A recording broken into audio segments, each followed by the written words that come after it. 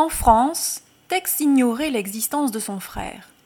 Puis un jour, il a rencontré Tray. Tex et Tray n'ont rien en commun.